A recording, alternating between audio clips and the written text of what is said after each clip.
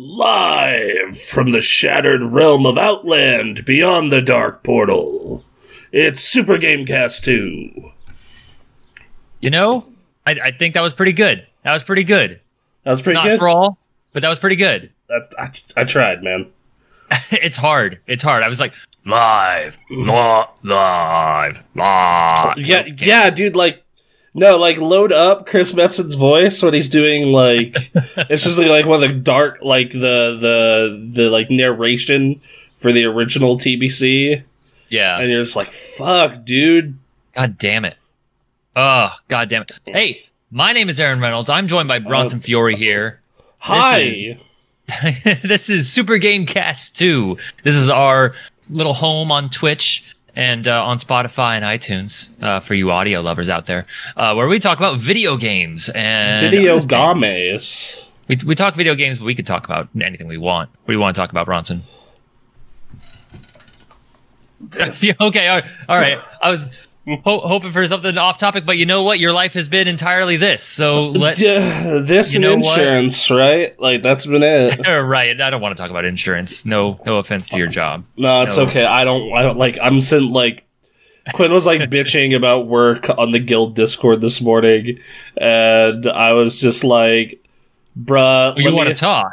Let me show you about what I'm reading about right now." And I just sent him a slide from the PowerPoint I was reading because I have to redo all my certificates for the year of 2021, and it was just fucking Lord, so good. Yeah, great. Let me see if I could. Oh, god damn it. Okay, hold on. Let me... If I exit full screen... Well, yeah, okay, so... Okay, hold on. I'm gonna... That's gonna look weird, everyone, on the what is happening? Oh, no. Oh, goodness. There we go. Sorry, everybody. That's fine. I forgot to do the pop-out thing. So hold on. Then we got 2 Discord windows. But no, I sent him a slide that said this. Let me pull it up. God damn it. Hold on, where is this lucky boy? Beneficiaries who qualify for both Medicare and Medicaid are considered dual eligible.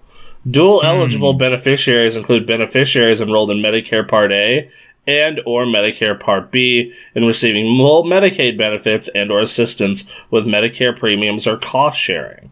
The Medicaid programs that help beneficiaries pay for these premiums or cost sharing are also known as Medicare Savings Programs.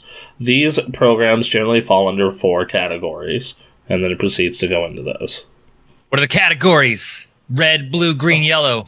The Qualified Medicare Beneficiary Plan Firaga. QMB program. Lizaga. I don't know. I'm trying to liven this up. Help pay premium deductibles, co-insurance, and co-payments for Part A and Part B or both programs. Yay. Yeah, so that's the kind of... That's fun. Like what I am trying to beat into my head again, even though 9 times out of 10 you don't use it. You this is what I tell them. This is what it covers. This is what it costs. All right, let's do this. Yep. Outside of that, once again, this has largely been my life. All right. Is there anything new you would like to add in regards to your dive back into drugs? Well, so now we went through the Dark Portal. The expansion actually started. Now it's not just... Oh, God. That's right. This actually is open now, so we can talk about Burning Crusade Classic proper at this point. Not like pre-patch. The adventurers of Azeroth went through the Dark Portal. It was... So, first off, I feel like the Classic community has a new type of mental sickness. New type? New mental sickness just drops. Yeah, for MMOs. Because, I feel at times these people don't even play this game for enjoyment. It is just like an EXP per hour simulator. It sounds like drug addiction. Like literally, like I'm playing the game fun. I'm out questing. I'm on an adventure. I occasionally go do a dungeon. I'm chatting with my friends. It's a good time. No, these dudes are just like, they get 4 of them together, and they just find whatever the most efficient way to get experiences, EXP per hour. Wow. And that is all they worry about until they are capped. And like it's just like we were kind of like making fun of it in guild chat, just like, at what point is this not a video game anymore, and just just in like mental sickness, you just. Because, there's going to be some of that with an MMO, okay, we want to grind this out as fast as we can to get into whatever it is, what you want to do. Mm-hmm. But, bruh, I have people in fucking, chat looking for groups that are only taking specific classes because it'll run the dungeon slightly faster. That's weird.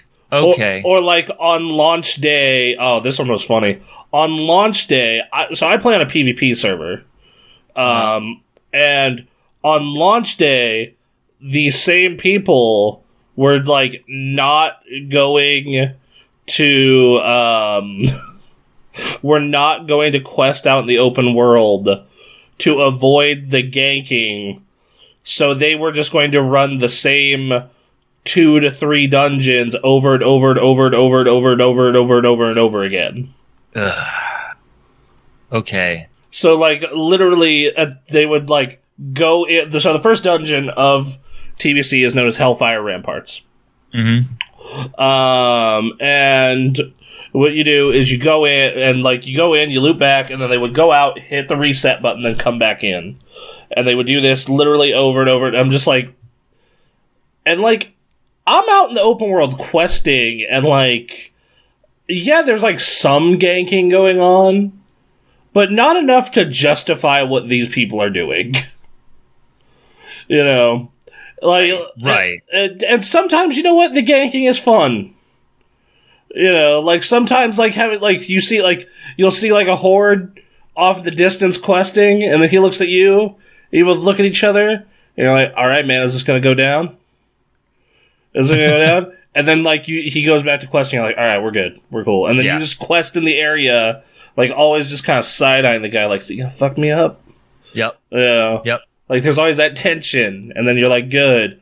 Or sometimes they just straight up go and just fucking, you end up in a fight. Right. I actually had a really good moment up questing early on where there's this big toxic poison area with these really tough mobs, and was in the middle of a fight with one, and this druid just comes up as I'm about to as I finish the fight and I'm starting to heal up, and he just comes up and ganks me, and then he does it again a little later, and I'm just okay. Fine. So I go and I finish that quest, and I see that dude later in the area. But I got my mage friend with me, and we just corpse camped this dude for 4 deaths. And we're just who's the bitch now? And it's fucking awesome. I love it. What I love about a PvP server, it is just a constant cycle of vengeance. Yeah. It's just a constant cycle of you getting fucked and then you later fucking them. And it's always hilarious to me.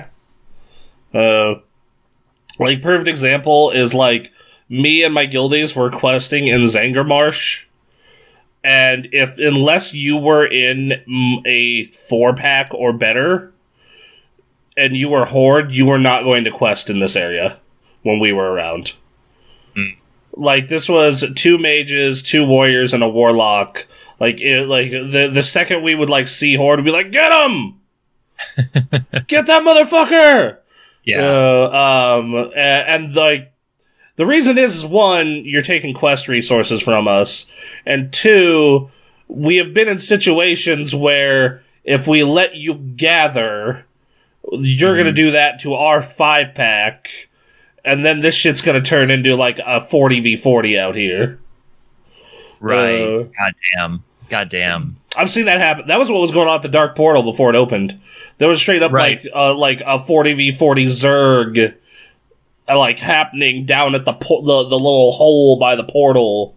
And, like, the Alliance would take it, and then the Horde would take it. It was just, like, this literal, like, it was a battleground not in a battleground. Like, it was awesome. Just see all these dudes, like, just, like, in and out, like, super intense. Okay. Yeah, goddamn. And, yeah, I just, because I was a big raider at the end of Classic, I like didn't a lot of my gear isn't being replaced yet. I'm only replacing some minor pieces. And if you're actually in tier 3, which is the best gear of original WoW, it's like the fucking super hard stuff to get. Some of that stuff is actually your best in slot before you get into raiding in Burning Crusade.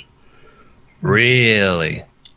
Yeah, like if you're a prot warrior like I am, and you have the Dreadnought set from Naxxramas in vanilla, you're literally keeping some of that until you get your tier 4. Wow. Okay. Yeah, it's stupid good. Huh. Nice. Which is hilarious to me. But like speaking of hilarious to me also, and that mental sickness, I want to talk about the world first race. Yes, this world first race you've been talking to me about before this podcast started. Yeah, so one person hit level 70 in under 24 hours. Wow. Yep. Let's put it this way: the best in our guild did it last night. Wow. So Jesus. Like I'm about to hit 65. I will probably hit 65 tonight, depending on how long my insurance stuff takes. Right. So I'm halfway there. Quinn's a little over halfway there. Man. It's just a longer grind. No, and it's good because again, like this is a whole new product. Like you want it to take up time. You don't want to just be able to blow through it like that, right? And like I miss when the leveling experience mattered, right? Like don't get me like I liked in Shadowlands and BFA and like I've loved most of the leveling after Wrath, but. Other than Pandaria, all of it has just gone by super quick. Just so fast. Like once again, hold on a sec. Yeah. Someone messaged me. Other than, like Shadowlands, I hit cap in 2.5 days. Oof. Okay. Yeah. Wow. And, it was a fun, like, it was a good story. I had a great time. I had a great time with it, and it was a fun story, but it was very fast. Legion took me, about 4 days. BFA just took me a week, but I was busy at work at the time. I was gonna say, is this like, are these expansions dropping on like a weekend, and you're putting all of your time into it, or are you trying to split this between work and still getting it done? They typically drop on a Tuesday. Okay, but so you're still getting them done like by the weekend. Yeah, like by the time weekend rolls around, I am there, or on that Friday night I get there. Gotcha. Or I take time off. That's what happened for Battle for Azeroth. Is I took 2 days off and almost hit cap in those 2 days, and then came back on Friday and straight through. Okay. Yeah. So I think that's versus this, where like, granted, I'm not taking the most optimal path. Like, if I was taking the most optimal path, I would install a quest add-on to tell me where to go. Versus I'm playing the old man way of reading the quest text, and if you go southeast to the thingamajig, and I mean, you know where that is, right? In some cases, yes. In some cases, no. Okay. All right. So, because in original Burning Crusade, it's been a while. It has been 14 years, and 2, original Burning Crusade, It's kind of the weird middle child for me out of the original trilogy. Really? Where, like, I still really enjoyed it, but I played so much vanilla, I kind of was a little burnt out when TBC came out. So I didn't, like, obsess over it as much. Okay. Versus, like, Wrath of the Lich King and vanilla, I can tell you where every little thing is everywhere. Well, it's very interesting you say that, because, like, the excitement in your voice and hearing, like, Burning Crusade coming after you've been playing Vanilla Classic, it feels like this is your chance to dive into Burning Crusade real hard. It is, and that's part of the reason I've really been liking it, because, like, it is a very fresh experience for me. Right. Like I did Burning Crusade, but I PvP'd a lot, I got carried a lot, like, it was a lighter experience, right? Like it was not an obsession. And and I was in high school, so I was playing football and playing Halo and dating and other shit. Versus like Wrath of the Lich King came out in the second half of high school, which means my senior year, which I was very much had nothing to do besides play World of Warcraft because I only needed to pass one class, and then and it was just, and like it was, I had that long break and all this other stuff, so it ended up being really, goddamn appealing. That's how that went. So I think, so the first person hit it in under 24 hours, which I'm just like, once again, I booted up the game to see what my guild is at right now. Mm-hmm. Out of curiosity, like how many people we have and where.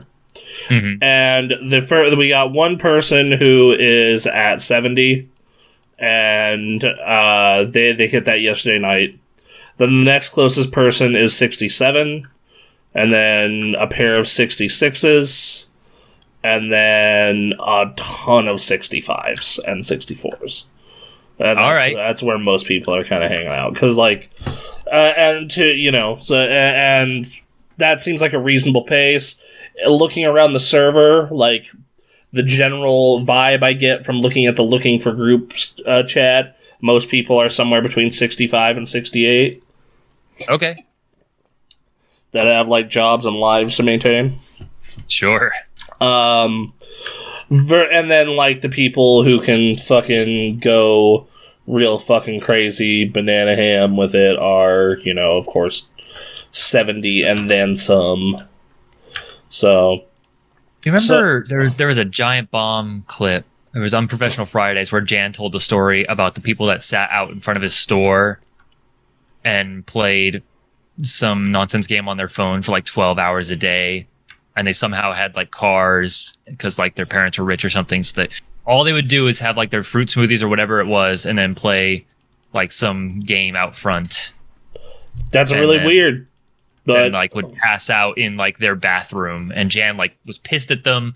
But then later they were invited to his birthday party, and they like got like some wine, and they signed their own names on the wine and gave it. Anyway, I think of those people when I hear these people that are like, they don't do anything else. Like we're gonna do this. I mean, yeah, some people just are. I guess fortunate enough.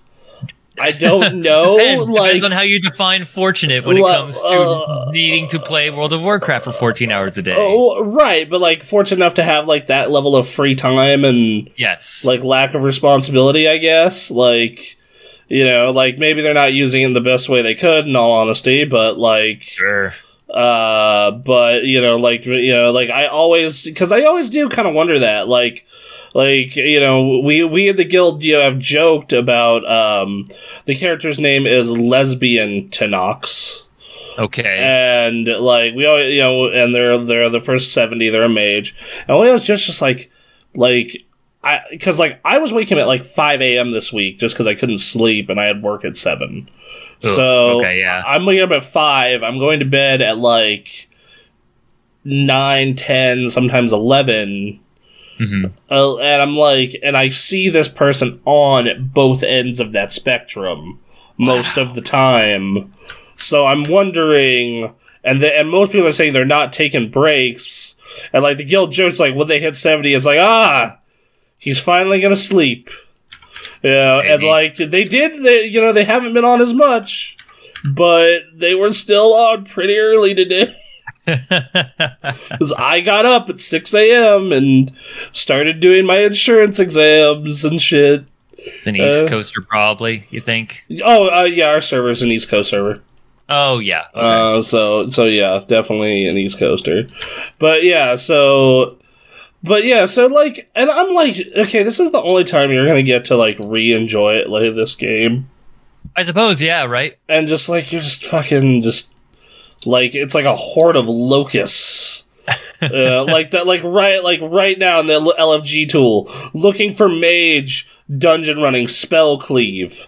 For those of you who don't know what spell cleave is, that is where you get a group of mages and warlocks as your only DPS in a party, and you just AoE everything in the dungeon down. No thought, no strategy, nothing, and you pick dungeons that you're gonna get experience from. Maximum bright lights. But that's true even in Classic, because like we did a party like in pre-patch of 2 warlocks and 2 mages, and it's literally just a rain of fire and ice. Oh my god, it's so good. That is always cool. It's obviously not good like if you're trying to create difficulty or strategy or anything, but if you just want to nuke a whole dungeon just because you can, that sounds fun. Right, and they always pick a dungeon that's like 1 level below them, so they're still getting plenty of experience, but just going through as fast as possible, and they're just doing it again and again and again and again. See, again and again, that's where it gets... Yes, these people are fucking crazy. Okay. And like, yeah, they're getting some loot from it, of course, but I'm just like sitting here just being like, y'all need help. Like, I want to post in the World of Warcraft like power grinding forums at my Jordan meeting, just like, get some help. Like, stop it. Because they need to become like World of Warcraft Dr. Phil and like invite one on. Yeah, dude. Like, we've invited a spell cleaver. What is your problem? like, why do you want to not? And like, why do you want to not play this game that you're paying for? But fine, whatever. So there's that. That in itself is funny to me, but. The world first raids got taken down in under 48 hours. Sure. Which was wild. Like, fucking, like... Now, they're not changing any of this stuff, right? Like, everything that the way this dungeon works, or raid works. So, the only they're not changing mechanics, they did change numbers. So, a lot of the numbers when the Burning Crusade launched were considered broken. Okay. So they got nerfed a little bit or like changed to be a little easier, but they said, okay, no, we're gonna because people people have gotten a lot better at these games since back in the day. Of course. Like, and so for a perfect example is when WoW Classic came out, the first raid was down within 4 days. Wow. All right. So, like, people have figured, and private servers have been running this entire time, etc., etc. So, so they're like, okay, so we're gonna launch this with the original raid numbers. So this is technically going to be harder, right? This horde of locusts gives no fucks. All right, let me tell you, all 3 of the first raids were downed within 48 hours. Now, and in some cases, the best part of this is these motherfuckers weren't even full. These weren't even raids filled with 70s yet. There were people dinging 68 and 69 and 70 inside the raids. Now, granted, they did have the best of the best gear in Classic, so that means they like carried over some of that into their pre-raid bis, and they know all this other stuff. But like, the best gear doesn't require 70. I mean, the best gear in the game does, but the best gear in like Vanilla Classic, is like. The last set of gear that came out for Classic was so unbelievably stupid good that it carried all the way to the end of Burning Crusade. Okay, fair enough. Like, you would be replacing it in, like, the first and second raid. but they just started the first raid, so there you go. So I'm watching and then also the last super secret boss of the first raid that you're technically not supposed to do until you have gear got down, and it's a 10-person boss. Mm-hmm. Yeah, got killed with 9 people because the warlock disconnected during it. All right. And also the kill was even more impressive because they couldn't see the AoE pull things on the floor because it was bugged. Cool. Once again, crazy people. Yes. Absolute crazy people. I don't understand how playing this game this way, like these people I understand a little bit more because it's a challenge. Right. Yeah. The people who are the power grind EXP per hour people, I don't get how people get the enjoyment from it. It's very fucking strange to me. I mean, I understand that everyone has their different ways of having fun in a game. Yeah. There are people who play this game that enjoy the fishing minigame. Right. Ray does. Yeah. And he makes thousands upon thousands of gold because he enjoys fishing. And very few people do, so he can put that shit on the auction house to sell to alchemists to make fat stacks. That was my last memory of old school RuneScape, was me realizing I was never going to get to the higher level RuneScape, and so I just started fishing a lot. I bet that is rewarding.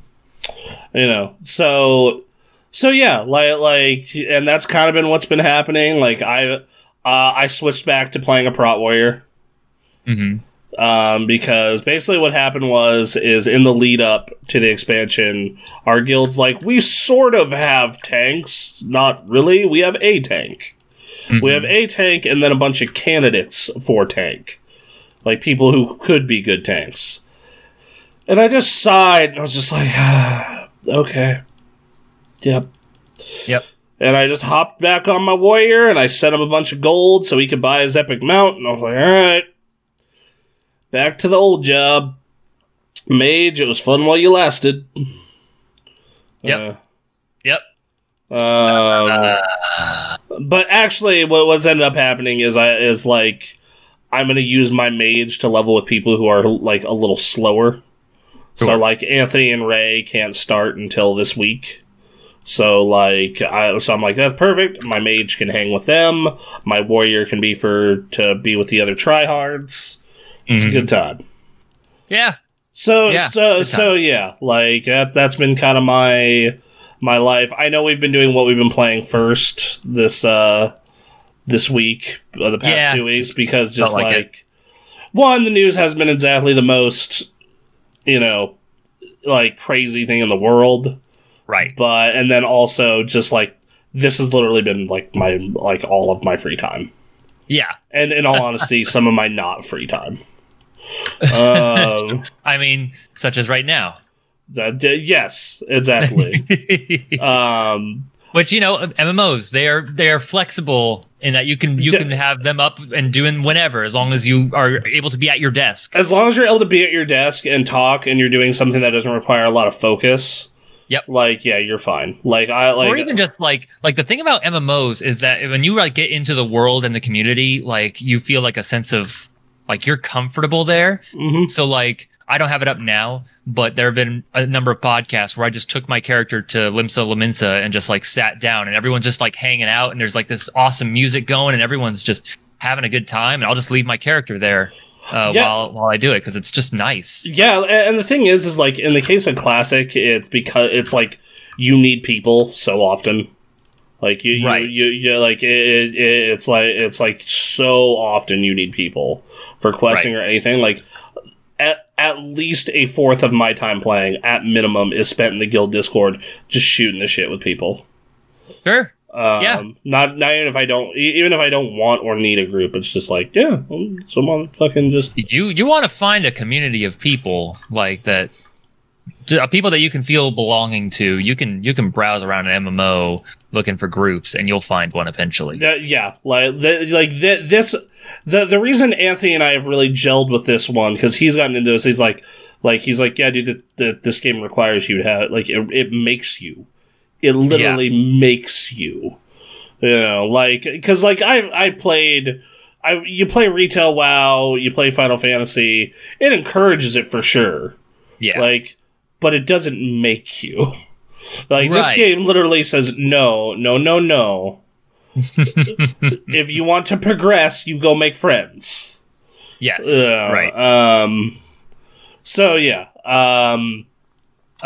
Yeah. That's been. Yeah, like that, and it's no. I'm trying to, dude. I can't remember the last time a game hooked me this way. The time I've known you, there's not been a game that hooks you the way World of Warcraft does. Dragon Ball FighterZ was pretty close. Dragon Ball FighterZ and Heroes of the Storm. Dragon Ball FighterZ was the only reason Dragon Ball FighterZ didn't is Dragon Ball FighterZ. Eventually, I had to take breaks because of how intense it was. Sure. I was just I can't get it was literally just I can't keep up this level of stress and focus. I will literally just melt my brain. Yep. Heroes of the Storm had an issue of I enjoyed it a lot and I would play it unhealthy amounts, but I had to always at least get one person on with me or else I'd stop after a couple matches. Just because, I mean, for a game like that, I feel it's good to have a group of people to run with. But if I get Ray on with me or Anthony or just one person from our posse, dude, it would it was like Brad with Dota 2. Right. I'm sure we've all heard, or you and I, Giant Bomb fans, have all heard that YouTube clip of Brad and Dota 2. Yeah. Just I woke up, needle in the hand. I didn't know if I was playing, just woke up, yep. and I was still playing. I was still playing. I was still at the keyboard. And yeah, that's kind of what it was for a little bit, with our group, because I remember Ray and I, back when Heroes of the Storm was new, new. We would go because we worked at the same job and almost worked the same schedule. He got off an hour earlier than I did. Right. So he would drive over to the place I was working at because we were in separate buildings, same job. Yeah. So he would drive over to my building, and after he would drive over to my building, I'd sit down, chill on the couch for an hour, talk with clients, whatever it was, and then we would both leave and drive to my house, and I would make 12 eggs, 6 for each of us, and make 12 scrambled eggs, and then after 12, 12 scrambled eggs, 6 for each of us. Sometimes I do them spicy style, because that's a thing we have. And then after that we would play Heroes of the Storm for literally until we got home or we got done with the food around 9:30, 10. We played from Heroes 10 to 3. Mm-hmm. And then go sleep until the grave shifts that night. That game was pretty fucking strong. And because it did action really well. It stripped out all the stuff in a MOBA I find frustrating. Right. There's still a farm phase, but it's a lot more fucking hustled up. I think a lot of the build and gear choices in other MOBAs are stupid. And here's why. When I played, so I played League. I dated a girl who was really into League, and she taught me League. And this is something I always pointed out when we were playing it is, why do they give me all these gear choices for this character if only one is, and one or two are really all that viable? For your character or just in general? For each specific character. Okay. Like, why is this even a thing? Like X character is meant to play these roles: top or jungle, top or mid, bottom and mid, etc. And there's about 1 or 2 builds viable for each, at least in my experience, and from what everyone bitches about, like, oh, you didn't take this equipment. Why have all these gear choices then? And even then, like, and same thing with the talents. Like, the talents make no sense to me because they're all you're just picking what abilities get more of a buff first. It's not changing the ability in a meaningful way. Versus, I look at heroes' talent trees, and they are big decisions. Like, oh yeah, your stun roots way longer, or your damaging ability does way more damage. Right. Like, they're just more meaningful decisions. And then at level 10, you choose, like, okay, you're getting your ultimate a bit. You don't just get 1 ultimate, you get up to 4, and you gotta pick one. Right. And most of them are pretty good to the point of where, like, that decision actually matters. Now, there are some exceptions, like Thrall only has 2 ultimates, and 1 is right. Sure. Like, there are some characters like that. Like, every time Jared picks Thrall's Shattering ultimate, we all yell at him and sigh, for example. So there's still a little bit of that, but at least with heroes, like, with each portion of the talent tree, you're choosing between 2. It's not like a whole shopping list you got to look through. You're choosing between 2 and 4, depending on the character. Yeah. And it's not a whole shopping list. And the decisions just feel so much more impactful. Sure. Like you get more abilities, or if you're not getting more abilities, they're significantly changing your abilities or your stats or your build. Versus, like, in League, it's like, you're 10% faster. Mm-hmm. You have 3% more crit. And I'm just like, who the fuck cares? Like, it's the same thing about, like, I play a lot of vanilla World of Warcraft, as we all know, or classic World of Warcraft. And you look at the old talent trees versus the new ones in retail, and that is one thing retail does better, is the old talent trees were dumb. They were so stupid. Oh my god. That's the one that I'm familiar with. It's just a big giant tree of stuff. It's a big giant tree of stuff. Yeah. And it's like, okay, so here's the level 1 talent tree for Prot Warrior, right? Yeah. Alright, you choose between increases the instant the rage generated by Blood Rage by 3, and then if you put 2 points in, 6. Mm-hmm. Alright. Anticipation, increase your defense skill by, at first it's 1, and then it's 5, and that's 10, that's 15, that's 20, if you put all 5 points in. Tactical Mastery, retain an additional 5 rage, then 10 rage, then 15 rage for each point. It's like, okay, well, if you're a tank, you're going to take 2 of those for sure. So, alright, fine. Like as a Prot Warrior, if you're like, I'm committed to tanking and being a Prot Warrior, you don't even look into the other trees until you're 40 points deep, or let's see, 35 points deep into Prot. And then you'll be putting 5 points into Fury and 5 points into Arms for the parry and arm stuff. Right. And I'm just like, I'm gonna be honest, getting 1% extra crit for 5 levels in a row, because the first level's 1% crit, then 2%, then 3%, then 4%, and then at rank 5 you're getting 5% extra crit, doesn't feel good. Like you notice it once you have all 5%, but at first it's like, this feels like this talent point. Like, the good part about this tree is you're getting something every level. Right. Which, I mean, that's nice. Yeah. But, like, the current retail World of Warcraft tree feels about 1,000,000 times better, even though you're only getting a talent every 15 levels. Or I guess now it's every 10. So, but they're like big decisions. Like, sure. They're like, Here, you have to get rid of your water elemental, but you do 20% more damage. Okay. Or, so that's one option. The other option is you get this giant ray that does progressively more damage, but it's a channeling spell, so you have to stay still while you use it. And then the last one is a just straight up lets you crit for like the next 5 spells.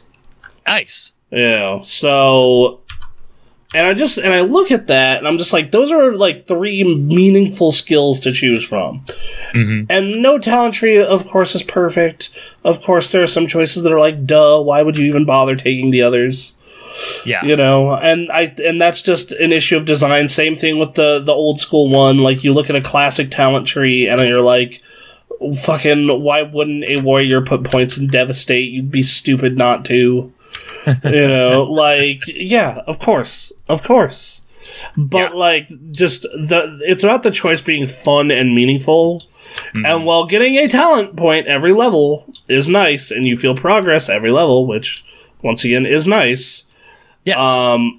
The upgrades just feel so minor that it's just kind of like, okay. Yep. And I think that's where my saltiness with it comes from. Well, you know. Yeah, so. You've got World of Warcraft Classic right now. Heroes of the Storm isn't dead yet. No, it's a good world. It's a good world to live in. For right now, yes. Enjoy the present moment. No, because I know that this is going to eventually fade. You got to find something else. I mean, I'll get done and caught up in this, and they'll put out Wrath of the Lich King, and then after that, I'm done. By then, hopefully, the Blizzard 2.0 has a whole plethora of games for you to enjoy. Yes, what is Blizzard 2.0? We will get there in a second. That's Did you play it? Did you play anything else? Mass Effect. You play more Mass Effect? Where you at? I'm on the last planet of the journey section. I'm on the planet, the jungle planet, where you find out this is what the Reapers are, and this is this is what they're trying to do. Because I've rescued Liara, I've dealt with her mom and the Rachni. I went to that planet with the giant plant thing, mind controlling people. Sure. I did one side quest and I realized, these side quests in this game are neat ideas story wise, but not really fleshed out like they are in 2. Right. Yep. So yeah. Yeah. So okay. Let's see. I'm still waiting on Mario Golf, to be honest. So I've been playing. I played a couple runs of Hades. That's still happening. Nothing really to report there. And then let's see. We did our Halo show this last week, playing through Halo Reach. I think we have one more session to go before that's completed. Mm-hmm. And so that's good. And other than that, the only other 2 things I want to say about my own time was, one, I played some D&D last night, which was a fun time. D&D is great. It's just not for me. That's fair. I sat in on a D&D session on Stephanie's birthday because her D&D group was at her birthday party, of course. Yeah. And they're like, hey, do you want to go to an impromptu session? Da da da da da. It's like, hey, Bronson, you can run the bad guy for us. And I was like, oh God, okay. I fucking. This is weird already, but yeah, sure. Because they wanted me to participate, but I didn't really want to make a character or anything. He was like, oh sure, I'm just thinking this seems like a weird setup for an introduction to D&D already. No, playing the bad guy was awesome. It's just the bad guy in this episode, this thing ended up being a kraken, because it was a beach episode. Beach thing. Okay. So it was kind of So like I didn't really do much, and then even then, like observing it from the outside, I'm just like, this isn't for me. This is like I would enjoy watching this with the right people doing it, right? But not really participating in it. Okay. Yeah. You know, like, you know, like if anything, I do like the concept of just like a D&D session where the bad guy is an actual person. Sure. Like that seems, and that actually seems like a fun role to play. Where it's just like, okay, how, you know, but you know and I think part of that's just because like, D&D feels very cooperative in nature. Yes. I am not that. No, clearly, from the PvP server to Sea of Thieves, like, that's just not your thing. I will cooperate if it is to murder other people. Right, you want to be murder hobo group. Yeah, like, just like this is like, you know, perfect example was on that PvP server on Thursday. It was like, we are rolling as a 5-man that is a murder ball. Right. Yeah, we're questing and doing the PvE objectives, of course, because they're giving good experience. But we are also just murking anything that comes in path of this that is not Alliance. Sure. Yeah. So yeah. D&D is, if someone tries to like break off from the group, it like really fucks with the DM. It can mess up the group, and like we eventually cheer for the split offer's demise. Right, especially like their group in particular is very much like there's only one person in that group that is a very murder hobo-y. Okay. So even that I was just kind of like, yeah, okay. Yeah. This is not it's a different deal. Yeah, it's a very different thing altogether. So and that's kind of why I was you know, like it's fine. Yeah. Oh, I had a great time last night. We didn't even do much. Like the story was, you know, it was 3 new characters. We had 2 characters from the last, because I rolled as a halfling cleric the first time, and I messed up. What I did was I wrote a story that was hinged upon my character being bad at combat. And then I got into the game and I started rolling dice, and I did well. And I just kept doing well. And it's like, well, the whole struggle for this character was about trying to become a better fighter, and I'm just doing great. So I messed up from the inception. So I think you should have like told your DM just like make it so he's winning, but is a bumbling fool while doing it. Like, yeah, as long as I'm rolling, as long as you roll like in the middle, you can maybe make that happen. But just 19s and 20s the entire way. I was doing really well. I don't know what happened. I messed up occasionally, but not enough. So I was like, and then after a while, like, especially this is a character I created like over a year ago, pre-pandemic stuff. And we stopped in between. So I just was not connected to the character anymore. I was like, you know what? She found herself. She's going to go back to her family. The whole story was like she was part of like this combat lineage. And so she like left to try and anyway, it was the Feisgood family, and her name was Hella Feisgood. Because I'm having fun with it. Nice. Yeah. I approve. And so no, Hella Feisgood ended up Hella Feitzengood. So we said, you know what? Head back. Yeah. So she figured her stuff out within like 2 runs. It's like, all right, yeah, go ahead, go off. So I started a tiefling fighter who wields a flail and shield. And okay. So we ended up going to a like haunted village, and it turns out we had all been teleported to a haunted village that we cannot escape, apparently, which of course we as adventurers did not accept that answer. We went to a we needed to get to a seer who would be able to tell us about ways to get out. In order to do that, on the way, we had to take this person's sister and to somewhere safer. And that sister's like, I'm not leaving until we bury our father. And so we're just like sitting here. And we had this amazing moment where it was me, my friend who's like a rogue, Jack, Calico Jack, who's our rogue, and then Lilith, who is our dancer. And so we just agreed. And she said, really? What's that? I find the idea of a dancer always hilarious. Yes. No, it's great. It's like in any... Like in an MMO, in D&D, I'm just like, this is fucking dumb. It's great. It's a fucking great idea, but it's fucking stupid.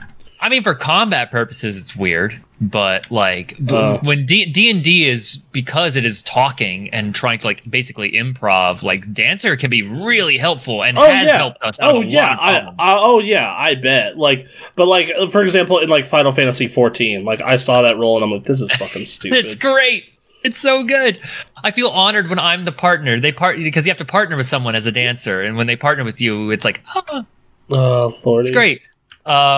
Anyway, so the woman said, "Really, you're going to help me bury my father?" And my character's like, "If it gets us out of here faster, yes." And Calico Jack says, "If it gets us money, yes." And then Lilith said, "Honey, for you, I'll do anything." And it was just like a summary of the group, just in a nutshell. And we all just bust out laughing. It's like, okay, all right. So we go to this church, and we just hear screaming below the floorboards of this church. It's like, what's that? And the priest's like, oh, my son is dealing with an illness. Just wow. Oh, okay. So we wait till he's asleep, and he says, all right, we're investigating this. And there's a lock. Our rogue picks the lock well, and I open the door, barely almost get us caught, but our dancer is able to persuade them not to investigate, the priest anyway. We open the door, our rogue goes in and immediately is slashed by this zombie thing. And it's like, oh no! And so like people are jumping in and trying to like knock it back and like fight it. And I'm like, nope, this person's dealing with an addiction apparently. I don't know, it's a zombie. Everyone get out of there. And so everyone like rushes out, and a couple people nearly die. We shut it, lock it, and we tried to make it so the priest didn't recognize that we did what we did, but we kind of did. So anyway, it was like, all right, just forget everything you saw there. And I said, all right, fine, that was something. And we buried the father, went to a roving caravan who was like dancing and having fun and drinking, and we found our seer, and yeah, that's where we're at right now. There's a Von Stroud in a castle that is the controller of this area, and so we got to figure out if we got to fight him or if there's a way out. I don't know. Endless possibilities with D&D. Who knows? So fair enough. I'm very excited. I'm really thrilled with our group. So we'll see. I will probably update y'all next time we do that. Okay, right on. And then the other thing I did was I read, it was an audiobook, Jason Schreier's Press Reset, which is about studio closures and finding a new way as a game developer after such closures. How is that? How is that? Good. It's real good. It's written in such a manner, it's trying to explain like what it's like being in the video game industry to people who like are businessmen at like an airport, like just picking up some book, so that like explains, what an MMORPG is and explains all that. A lot of it centers around two studios in particular, which is Irrational Games and 38 Studios and Big Huge Games, who are working on the Kurt Schilling, what was that game? Reckoning. Kingdoms of Amalur. Reckoning. When they were making an MMO set in that universe. Yes. Because Kurt Schilling really loved MMOs. Loved MMOs. Little did he know, making an MMO is a fool's game. He was calling it a WoW killer. Everyone's trying to like kill WoW, and it's like... Still hasn't happened yet, baby. Like, one, it hasn't happened yet. Two, like, you look at Guild Wars 2, they say, like, Guild Wars 2 and Final Fantasy 14, like, you don't need to kill WoW. Like, just be a good MMO. It doesn't... But, like, he's dumping... Yeah. So... Well, like, the problem is like, WoW is like, it's the number one in the market. It's the biggest MMO has ever been. Yeah. And, like that people, and like at the time, it was the biggest game on the market. Yes. And, it was the big fucking white whale everyone was chasing. It was the game. It was the one game that could get a Super Bowl commercial that had Ozzy Osbourne and Justin Bieber in the same 30 seconds, and like Mr. T, and like it was fucking like it was a cultural force. Like I fucking remember, I had the fucking best moment in the world. It was funny enough. It was that science class that we were both in. Kyron and I were talking about World of Warcraft. Kyron, wow. And this dude who played football with me, like fucking whispers to me like, "Hey, shh," It's like, and he like looks around, make sure no one's near him. Like, you guys talking about WoW? You guys play WoW? Because like he didn't want. I don't want to be associated with that nerd shit, but but let's talk about this nerd shit. I'm into this game because of how fucking big it is. Yep. Like, and I loved there were like 5 closet Warcraft nerds on the football team. Yeah. It was fucking beautiful to me. Especially because like professional players were like playing those games, in their off time. Kurt Schilling was like, he said he didn't want to get in trouble. He says in the book that he didn't want to get in trouble, so what he did was he went to his hotel room and played World of Warcraft. Yeah, no, there was actually a celebrity recently who put out a TikTok and tweeted about how like, oh dude, I'm so happy like Burning Crusade is back, and I'm just like, okay, yep, remember that now. I watch, behind the scenes My Chemical Romance like videos and like logs, and they're playing World of Warcraft. Like, it's what you did in the mid 2000s. In the like in the fucking mid to late 2000s. My brief moment with World of Warcraft stretched from late 06, early 07 to like off and on, and then into Kata, like the beginning of Kata. So like, 06 to 2010.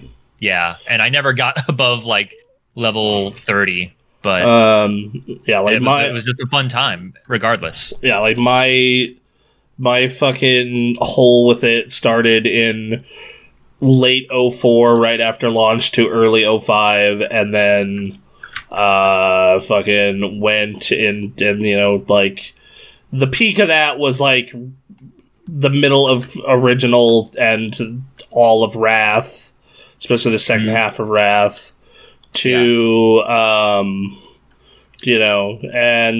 yeah, man, like because like it took a lot of the ideas that EverQuest had, right, and a lot of the best shit from EverQuest and other MMOs, but stripped out some of the elements that were really fucking can only be described as cruel. Sure. But, like, the fact that, like, in Final Fantasy XI, you needed, like, a group to do almost anything. Right. Like, the fact that in EverQuest, you lost experience when you fucking died. Oh, that sucks. Oh, that's terrible. The fact that in EverQuest, you had to write your own maps. Yeah, like this kind of shit that just that's crazy. Wow. It was a weird. I just want to say though, that's a cool idea for end game. Is if you lost or died, not lost, but died, like you would lose XP and then you'd have to get it back. So maybe not for like a PvP server, but there is it's on the Giant Bomb forums. There's a gentleman who like talks about like his time with EverQuest and explains a bunch of shit from like EverQuest in like 99 to 02, and it just sounds like the most wild shit. Right. Well, so yeah, no, a lot of this book is talking about Kev Levine running Irrational and trying to do too much. And just like it goes into like personalities kind of running these studios, these big faces trying to make things happen, and then like the team as a whole kind of suffering the consequences.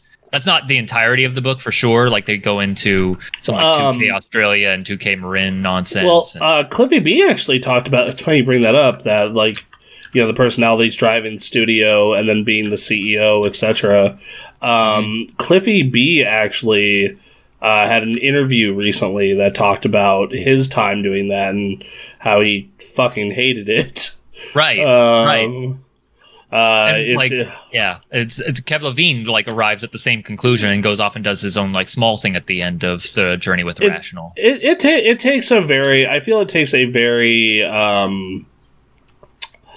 like you have to be of a certain mindset to be like a CEO. I feel.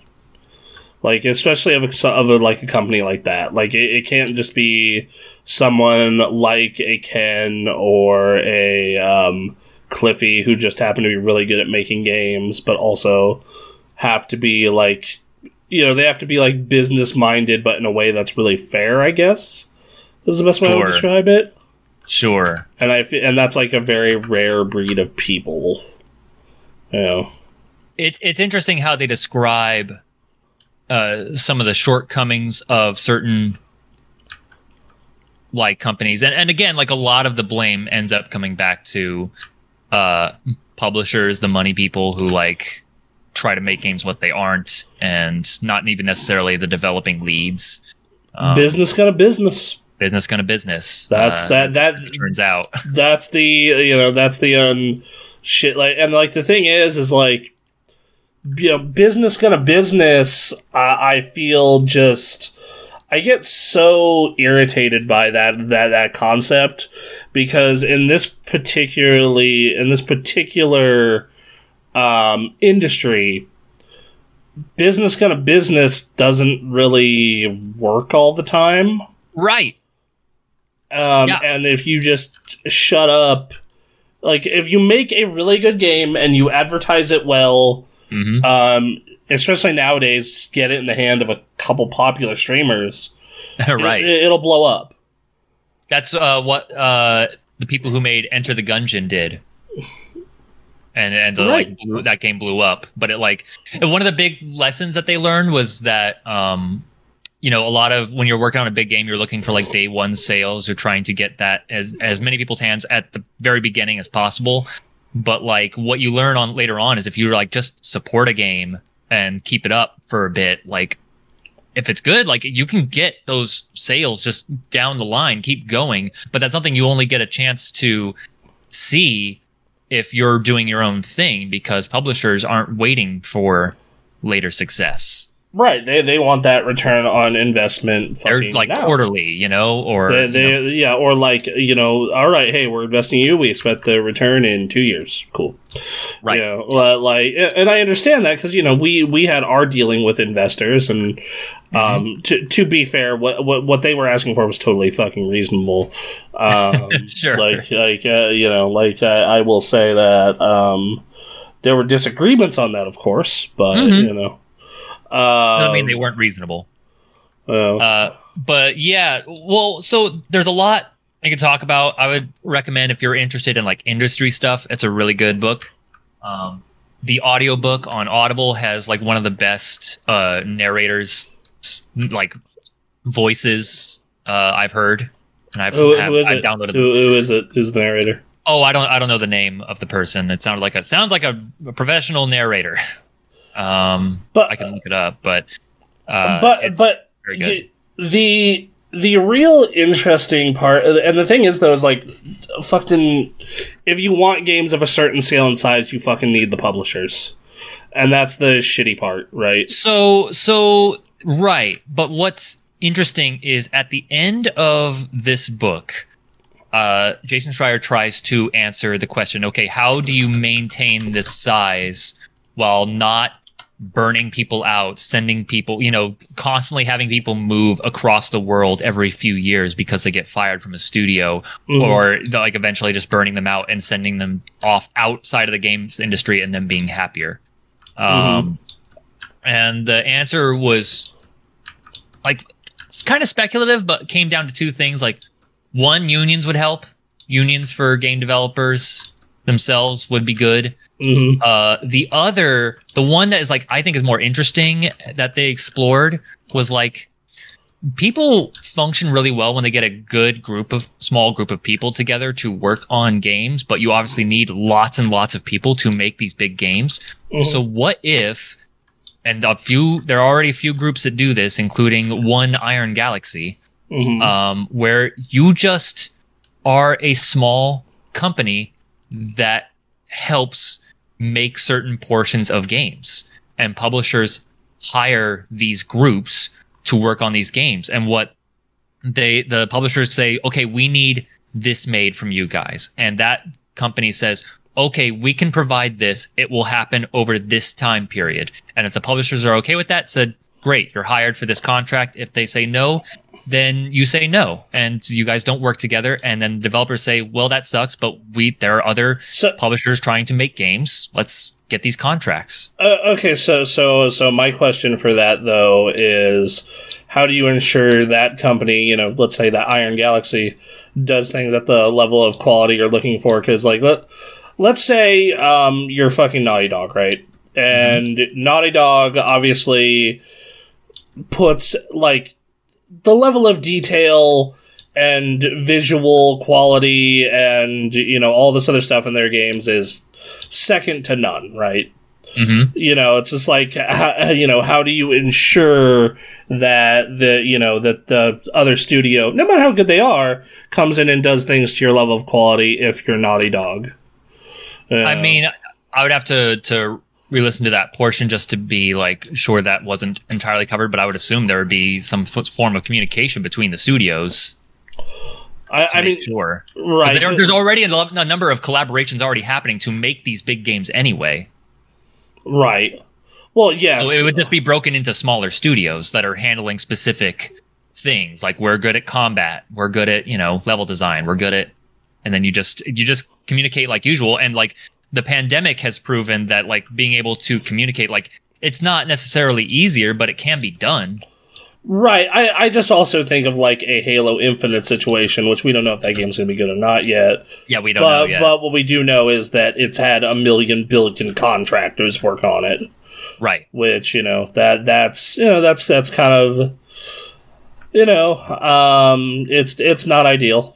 To say the least. But what it does for the people who work in games is they can be established in a location, and they are not at risk of being fired if a certain game doesn't do well. No, that part is absolutely good. Right. I think having a union would be good just because of the simple fact that it does prevent something like that. Yes.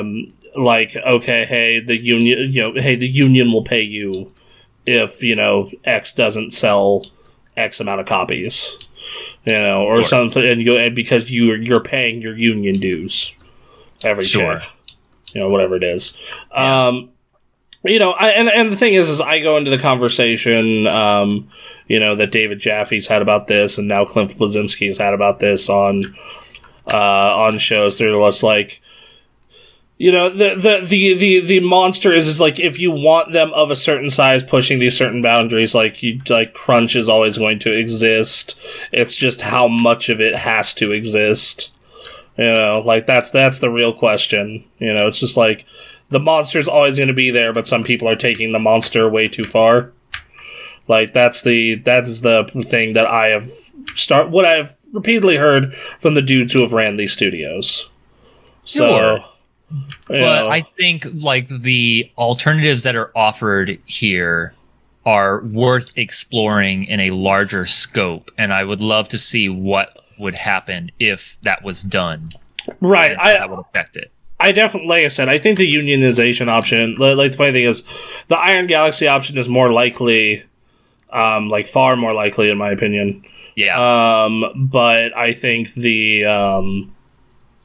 unionization option, not so much from an hour standpoint, but from a reimbursement standpoint, would be way, way better for them.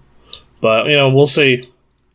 We'll see. I'm really intrigued by the start your own studio where you work on your own bit. I think that's a really interesting idea, and if I think people kind of split off and did it that way. That now the book also says that there are unknowns regarding that. There are concerns, but it is something that I think people have been exploring, and I want to see if that comes to fruition. See what that looks like for larger games. I would love to, because the current reality right now is the current reality right now is oh hey, you're coming to work for Naughty Dog. Mm-hmm. At some point during this project, prepare to work some fucking crazy hours. Right. And every job has that, but the shit you hear that came out of Cyberpunk last year was just oh yeah, it was 5 straight months of crunch. Yeah, see, that's 6 straight months of crunch, and that's ridiculous. Yep. My job has a yearly busy season. Mm. It's 6 weeks. Right. That's reasonable. That I understand. If you were to go to a Naughty Dog or another studio, if you're going to Naughty Dog or another studio and say, hey, for the next 6 weeks we're gonna have to really bust ass on this, I think that's fairly reasonable. I think that it's not the craziest thing in the world, but dude, imagine 5 months of OT. Nope. Mm-mm. That sounds fucking that's just and you're working on some of the best you're working on the best of the best in the world, but it's just well, not so much on Cyberpunk's case, but sure, but in a lot of those cases greatness requires sacrifice is the old is the fucking old saying, and I don't think it's entirely avoidable, but holy shit, once again, 5-6 months of straight overtime. See, I think I don't agree with that, but I think we haven't done enough exploring into how to mitigate that, and the process of exploring and figuring out what works is going to take time. It's not going to happen tomorrow. I mean, fair enough. So yeah, the most exciting thing to me about this book is that you hear all these stories and then you start looking at, okay, what is the industry looking at right now to try and fix these problems with the industry? And it's still early on. So mm-hmm. They're exploring, more conversation is happening on that, and that conversation is needed to happen for a while. So it's going on right now. And yeah, I think one of the most interesting thing about this book beyond that topic is hearing inside what 38 Studios was like and what Curt Schilling was doing in regards to money. The tragic thing is both Kingdoms of Amalur: Reckoning was well reviewed. And it wasn't the greatest game ever, but it was good. And then people were stoked about what they were doing for that MMO. The people who were working on it were really excited about it. Mm-hmm. And to the point where you remember when it started to become apparent that it might not happen, the devs put together a collaboration of what they had made because they were so proud of what they had done and released it on YouTube. Because it was going to go under, and it's we made all this fucking cool shit for so long. Here you go. But hearing how Curt Schilling was he was trying to spend money to make people feel like they were at a really big studio, and so everyone was really psyched about working there because there was all sorts of cool stuff going on. Bad idea, but all right. Yeah, no, it's spending lots of money. A good portion of it his own money. Got the loan from Rhode Island. The banks did not give them all of that money that they were supposed to get, and Curt Schilling is still not happy about that, which understandable. Right. The banks just kept a portion. It was what the fuck are you guys doing? And then there was a politician that came in that was not thrilled with investing in a single game studio because like the whole idea was they were going to try and create a Silicon Valley for game development in Rhode Island. Like that was the idea, and it was like 38 Studios was going to lead it, and so that was what fueled like the loan. But then a new politician came in and said like, this is irresponsible, what are we doing? And like his being out there about like being negative about the company like really hurt the company's chances. Like people, like funding started to get pulled away from them, and it was a mess. Stem testing is so weird. Yeah, so weird. yeah. Yeah. And then like my statement to any developers until this goes forward is like, if you're going to go to Naughty Dog or like say Rockstar, know what you're signing up for. Until things change, like that's the like you could go be a programmer for not the game industry and probably make just as much, if not more money, and work a far less stressful job.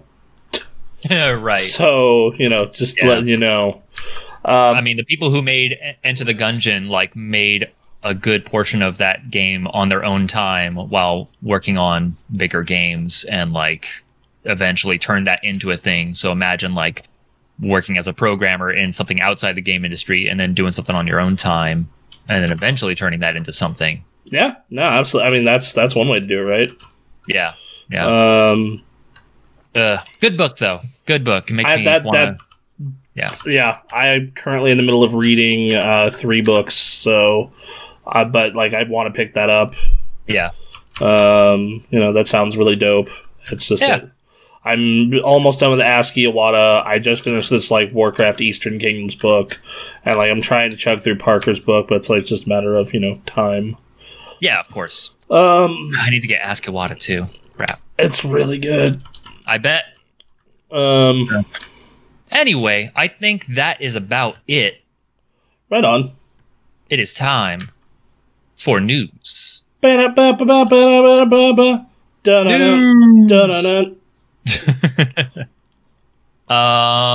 one should we hit first? We got like basically 2 news stories. I mean 3 with the Evo thing, but yeah. Oh yes, you're right. Yes. But yeah, that's good question. Should we jump into the big thing that we're gonna like stretch, or should we knock out these other 2 stories? Let's knock out the other 2 first. Let's do that. All right. Let's go that route first. Let us talk about, we already alluded to it a little bit. Let us talk about Blizzard 2.0. 2.0? Whoa, more like. We've already talked about this. This has been coming out slowly in a number of articles. So like this podcast has actually talked about this, but this is from the same author, Jason Schreier of Press Reset. Blizzard 2.0 storms in to make the games Blizzard no longer wants to. Hundreds of former employees have left to create their own studios where they can make beloved real-time strategy video games like Warcraft. So we've been talking about like Dreamhaven. We've been talking about a couple other studios that are working on their own video games now that they've left Blizzard. And sometimes it's one person, sometimes it's a group of people from Blizzard.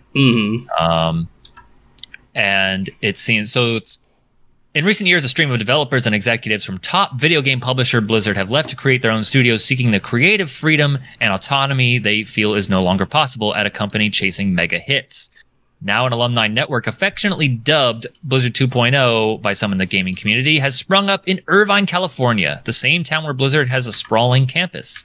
Hundreds of ex-employees, including the company's co-founder and chief executive officer for decades, have spread out there across a half dozen independent studios. Mr. Mike Morhaime. Yep. Yeah. I don't want to read the whole article. You gotta read some of that yourself. It's on Bloomberg. But when veteran producer Tim Morton and a handful of other Blizzard staff wanted to make a new strategy game, they left the company and started a new one because Activision being the first. It says here, Morton said big publishers such as Activision Blizzard are looking for billion-dollar products rather than simply aiming to develop profitable games. My perception of RTS as a genre is that Blizzard has made money with it, but it's all about orders of magnitude. this is also something that they go into in the book, is that when you're a publisher, you're looking at what video games, the big hits of this video game, you're looking for exponential returns. I mean, yeah, that's because like you want to, your investors, your investors want to make their money back plus as much as possible back, right? Like that's right. That's the thing. But that's the thing. That's when it comes to investing. Like as a business, if you're like small B business, it's about if you can get your return back and get your employees paid and you can keep going, then great. But when you're like looking to make that money, that's not enough. It goes back to that Jim Sterling thing of they don't want some money. They want all the money, all of the money. And again, when you think about like the concept of investors to get the kind of money you need, that makes sense. Except that is what's keeping us from getting from Blizzard, like the old Blizzard making real-time strategy games. Which right, because Blizzard used to be, or not used to be, but so like their games. But like the problem is like those games that they made, like kind of were that at the time with like, right at the time, absolutely. It's just like nowadays, no one fucking like that. You're not gonna get billions of dollars out of an RTS, most likely. Right, especially now. Yeah, like it's just not that like a MOBA maybe. StarCraft 2, released in 2010, sold more than 6 million copies. Blizzard hasn't been able to generate as much revenue from players over the long term. In contrast, Overwatch has generated more than $1 billion from in-game purchases, such as costumes and loot boxes, according to the research firm Superdata. Well, that is because you can't fucking monetize an RTS like that. Like, right. It says, Morton said he really believes that real-time strategy games can be massive hits, but the right place to prove that is in a riskier venture-backed environment. Like you can't like what? like it's just. Frost Giant raised nearly $10 million, led by Bitcraft Ventures. Other investors include Kona Venture Partners, based in South Korea, where StarCraft became a national sport watched by millions of people. So looks like what they're saying is like, when you're dealing with big publishers, like they tend to be more conservative. They want to be, the surest bet to get money because, of course, when you're that big company looking for investors. Right. Whereas like it looks like this group is looking for more venture capitalists to try and, I guess, become that, right?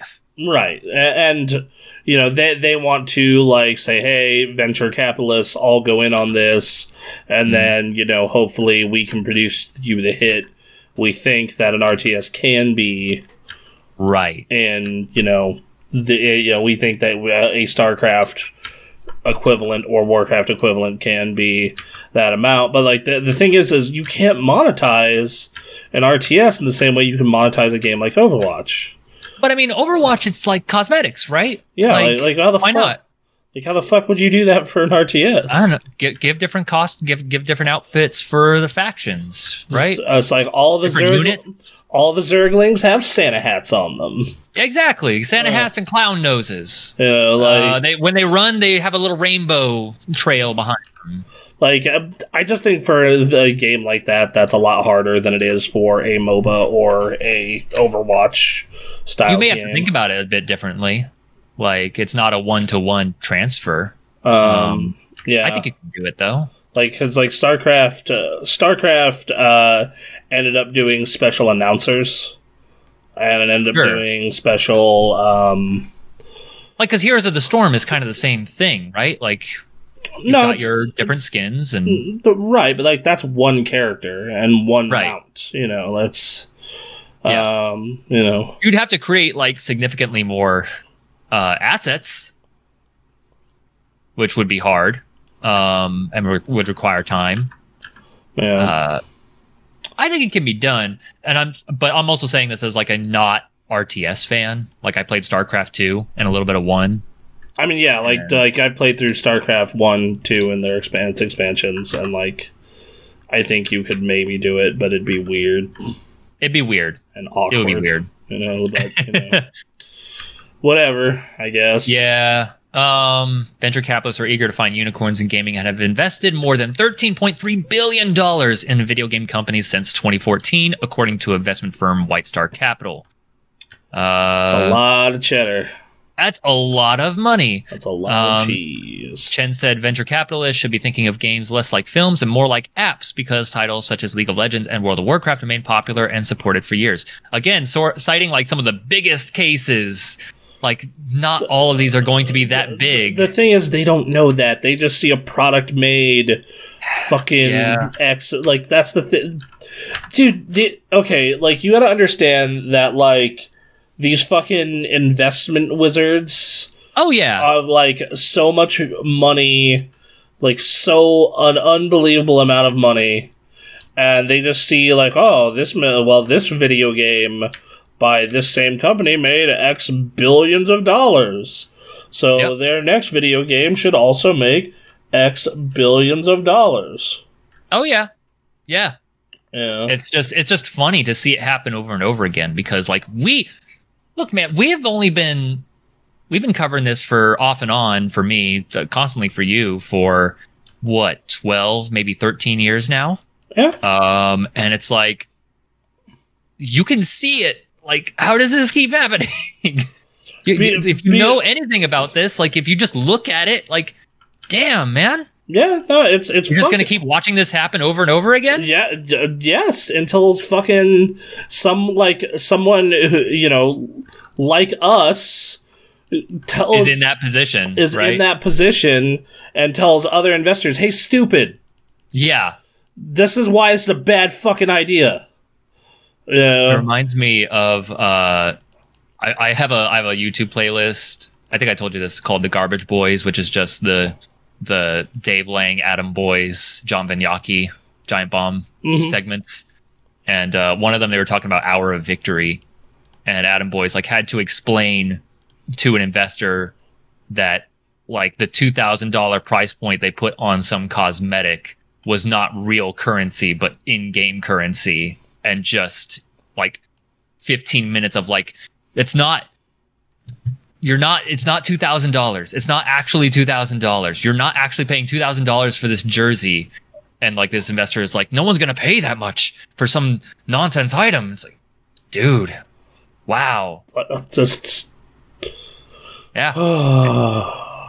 Yep. So anyway, it's, talking about it's a good article talking about, leaving Blizzard, and it's scary. Now, obviously, you're a smaller studio. You have freedom. Like that. Just but how's it going to happen long term? Because like Mike Morhaime is probably a billionaire, is at least a multi-millionaire, if not billionaire. Because he profit shared at Blizzard as founders from its start. So I mean, right. He made a lot of that cheddar himself. Plus, probably investments from, when he went public with Activision. I'm sure that dude has plenty of money to eat losses at those studios for a long time. Yep. And again, name clout, like that'll get you. It says fans are already excited at the prospect of spiritual successors to Blizzard games. Morton said that for his strategy game, he and his team have been in touch with longtime players who are happy to see a dormant genre revitalized. We reach an era where the community itself is the most important factor in the success of a game. But again, that works for Blizzard, for ex-Blizzard people. Right. Like I just until you get to the point of where you have like a ton of fucking people in the investment field, or enough to be like no, you don't. Look, not all of these are the same. Right. No, stop it, please. But it makes sense for this group of people. These people who are ex-Blizzard and are trying to capture what Blizzard was. Yes, yes, I will give you that. Like, if for this one particular instance, and we have yet to see what any of these games. Like, maybe these games are bad. Like, we don't know. Right? No, none of these are out yet. You know, like I'm telling you right now, one of these the Hearthstone people left. Right. I'm telling you, one of these is going to be a Hearthstone like. Oh yeah, yeah. Why not? I'm telling you. People love those. Yeah, like, you know. And from what you've told me, apparently Hearthstone now is like a shell of itself. Fucking just so mad at that game. It used to be so good, and then they're like, let's butcher this with 1 million microtransactions. It already had plenty because it's a digital card game, but no, It needs way, way more. Yep. Let's see. Last couple paragraphs. Dreamhaven operates 2 internal game studios and has partnered with several other ex-Blizzard companies, creating a network of alumni who often collaborate. Morton said Dreamhaven is consulting for Frost Giant, while Brody said he regularly invites developers from other ex-Blizzard studios to come playtest his company's game. Recently, Frost Giant announced a licensing deal with Epic Games Inc.'s Unreal Engine and an advisory partnership with Dreamhaven. We're all super friendly with each other, said Brody. We're all trying to stay afloat, trying to do our best, help each other get there. It remains to be seen whether these new studios will find success in what has become a booming but oversaturated gaming marketplace. None of the ex-Blizzard companies have announced any titles, although Brody said he hopes to reveal Second Dinner's Marvel game within the next year. He's working on a Marvel game. Okay. That's cool. Yeah. See what's going on there. But yeah, so that's Jason Schreier's article on Bloomberg about Blizzard 2.0. Check it out. It's a good one. That's a lot of really talented people. Yep. Doing hopefully a lot of really cool shit. And I hope the remaining people at Blizzard turn shit around. Yeah. For those great IPs. And probably the bunch of fucking talented ass people that probably still are there. Yeah. Oh, absolutely. Absolutely. It's about like Activision's trying to cut costs and make more money, and that's having some mixed results. That hasn't stifled anything good coming out. Like the Shadowlands came out and it was great, right? And yeah, it launched. It's been months and months since its last patch. Right, exactly. And then we're looking at Diablo 4, Overwatch 2 is coming. Yeah. And we have yet to see how those are going to turn out. It seems like the vibe of Diablo 4 is on point. And it'll be interesting to see what happens with Overwatch 2. Yeah. So, so we'll see. We'll see what happens with those guys. Wish the best for everyone involved. Here's hope it all goes well. Yep. Why don't you talk about this story about Evo? So Sony's running Evo now, as we all know. Yes. And they announced their Evo lineup.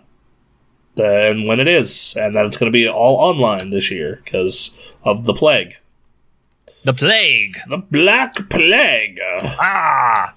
But yeah, so the blackest of plague has happened. All right. And as such of the Black Plague happening, Evo has to be done online again. Or, well, it was supposed to be done online last year, but, due to perverts. Mm-hmm. It's a fucked up thing to say, but event canceled due to pervert. Yeah. Yeah, so let me see what we got here. So they announced the games, though. Surprise, none of these are Smash Bros. Or multi-plat. Surprise, I know. So the side tournaments, I'll open up with that. Yes. These are Blaze Blue Cross Tag, Dragon Ball FighterZ, Grand Blue Fantasy Versus, Mobile Suit Gundam, Skullgirls, Soul Calibur, Under Night. The first place will get a whole $350. Nice. Second place, $200. God, the FTC really is poverty. Yeah. Yeah, so if you finish top 8, you'll get anywhere from $50 to $350. Okay. Money. Those are all online, and they're all, yep. And then you must be 16 or older, a member of PlayStation Plus, and a member of an eligible country. So those are the side tournaments on PS4. Now, as for the Evo games, the big boy games, you're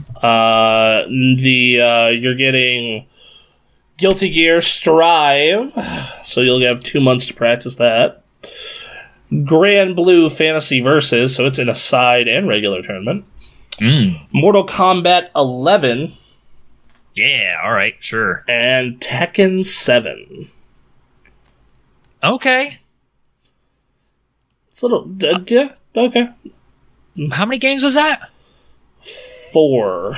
4. I did not hear a Street Fighter. No, not at all. Did you say Smash Bros? No, I did not. Interesting. Yep.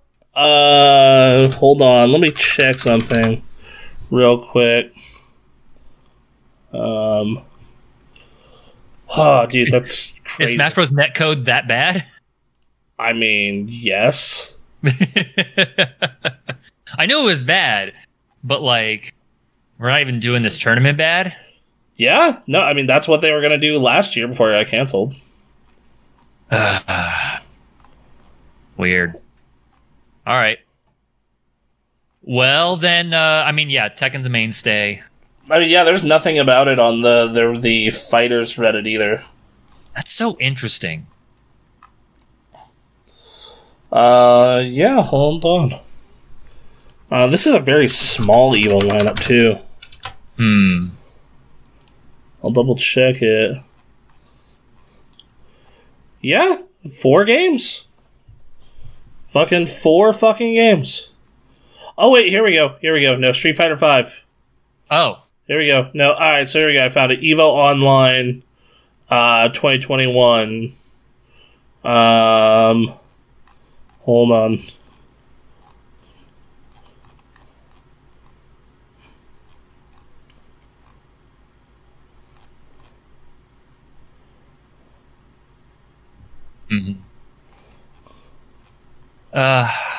Alright, so yeah, they actually have okay, so here we go. Got it. It's Guilty Gear Strive, Mortal Kombat 11, Tekken 7, Street Fighter 5 Championship Edition. And Tekken's no, yeah, that's it. So Street Fighter is in it. Yes. So yes, but still no Smash Bros. Yep. So it's Street Fighter, Mortal Kombat, Guilty Gear, Tekken. That's the big show. Huh. Which okay. That you hit your 4 main ones, Street Fighter, Tekken, so 2D, 3D, Mortal Kombat, Guilty Gear. Yeah. You hit 2D, 3D, Mortal Kombat, anime. You check all your boxes. You're just missing your party fighter to PlayStation All-Stars Battle Royale 2. Hell yeah! All right, let's do it. I'd be down. Get my riding back going. Ratchet was my main. Nice. His level 1 was just so fast. Just confirm. Confirm. I got 4th in a tournament for that game, actually. Nice. They had PlayStation was touring the country going to college campuses, and me and my idiot crew showed up, and we competed in a tournament for that game. Nice. Cool. They also gave out free Vita games if you showed them you had a Vita. Oh, that's cool. Wow. Yep. Just anything. Oh my God, you're a believer. Oh. Yep. Here you go. So yeah. All right. No surprises. Bummer. Dragon Ball FighterZ is the main game, but I'm gonna watch that side tournament. Yeah. So watch somebody win $350. You gonna watch any of the main ones? Maybe probably Guilty Gear. Sure. Like it's the new game of them. Yeah, I'm just so fucking tired of Street Fighter 5 at this point. I didn't like it that much to begin with, and then they just keep shoving it down my throat. I thought it started bad, and then they were improving it, but now it's old. Yeah, like that. Like at this point, it's 5 years old. Yeah. I'm just like so. And tired. it's not like a Street Fighter 4 or a 3 Alpha or like it's anything like that. It's like the community, like it got better to the point of where the community likes it a lot more now. Sure. But like it's not like what you want still. Mm-hmm. So I don't know what to tell them. Yeah. All right. Yeah. That's Evo. That's online Evo. Evo Online. Yep. All right. What's the big show? E3. Big show. Literally. E3. E3 is next week. Fuck! Where does the time go? Right? Yeah. So let's see. How do we want to tackle this? Do we want to go through the schedule here? Yeah, let's do it. Let's so I got the dates and times pulled up. So Okay. so let's see if this matches yours. I'm looking at the E3 Expo site. I'm on Saturday, June 12th. Ubisoft and Gearbox are having a presentation. Yep. All right. Pre-show starts at 10 a.m. Pacific. Yep. That's called UB Forward. They're going to have For Honor, Watch Dogs Legion, and The Crew 2. And apparently the next Rainbow Six game is going to be titled. Ooh, okay. That's a thing. Yep. We also expect from previously announced games such as Far Cry 6, and then new content for Assassin's Creed Valhalla, and then their upcoming film and television division. Oh, Gearbox will also have a press conference and stuff to show. There'll be a 2-hour Randy Pitchford magic show. Yes. He will tell you how to scam a bunch of the Sega publisher. Yeah, we're totally making this Aliens game. Mm-hmm. Yup. That money isn't going into Borderlands 2 at all. How'd you guys like Duke Nukem Forever? We're gonna finish this game. They sure did. Yes, they definitely did. They certainly did. I certainly played that front to back. Alright. On Sunday, E3 2021, we're going to be streaming over the Microsoft press conference, because it happens in the middle of our podcast, so why not? Why not? Why not? Exactly. Then later in the day, you're getting Square Enix, Warner Bros., and 24 Entertainment, and then the PC gaming and future shows. Yeah. I also just want to say, you guys are going to want to tune in. If you're already watching this or listening to this, you're into like the podcast, which thank you. But you'll want to tune in live for this one because like it's Xbox, of course, but like Bethesda. Like if we get information about it, you're going to want to be watching that. I'm so betting. This is the big story to me for like the video games industry is okay. Xbox has bet big on Bethesda, and Bethesda already on its own was like an interesting story of are they going to save this or not? And now like the stakes are higher. So that'll be a big one to watch. And it could be a nothing burger, pandemic and all that. But yeah, I love it. Like that's going to be a big one. I'm betting that Psychonauts 2 gets a date. It gets dated, and it gets possibly even and it's out this week. Yeah, no, there's rumors going around it would maybe even drop at E3. Dude, they should. They absolutely should. That'd be fun. Yeah. Square Enix, 40-minute show. Closer look at the new Platinum game, Babylon's Fall. Closer look at Life is Strange True Colors and Life is Strange Remastered. And then details on Black Panther, War for Wakanda. Yep. God, they need it. Man, they need to do something with this. They need to show something here. Yes, they do. 40 minutes. We'll see. Capcom and Take-Two is showing up on Monday. They have Monster Hunter Stories 2, RE4 VR, and Great Ace Attorney Collection, and Pragmata. But Capcom also is reportedly working on more Resident Evil and Ace Attorney games. Take-Two hasn't had any leaks. Okay. The final day of the E3 streaming show starts on Tuesday at 9 a.m., in which they are going to be showing the Nintendo Direct presentation, followed by hours upon hours of Nintendo streaming. Yeah. Bandai Namco will have a showcase with details forthcoming, and then long after E3 is over, on July 22nd, EA is doing EA Play Live. Interesting. EA pushing kind of out to do its own thing. And then Sony is Sony. Sony is absent. Sony is off doing whatever. It's so like I get that they're so big that they can do whatever the fuck they want. Yeah. But it's still just kind of a bummer that they're not there to have that 3-horse race. Like, all you need to do is say, we're going to give our own presentation, and it's going to be in our own house and all that, but it's going to happen during this time. Like, that's it. That's all people want, is like to have like this whole Congress like event for the video game industry. If they're not ready, if the reason is they're not ready to show stuff, I buy that.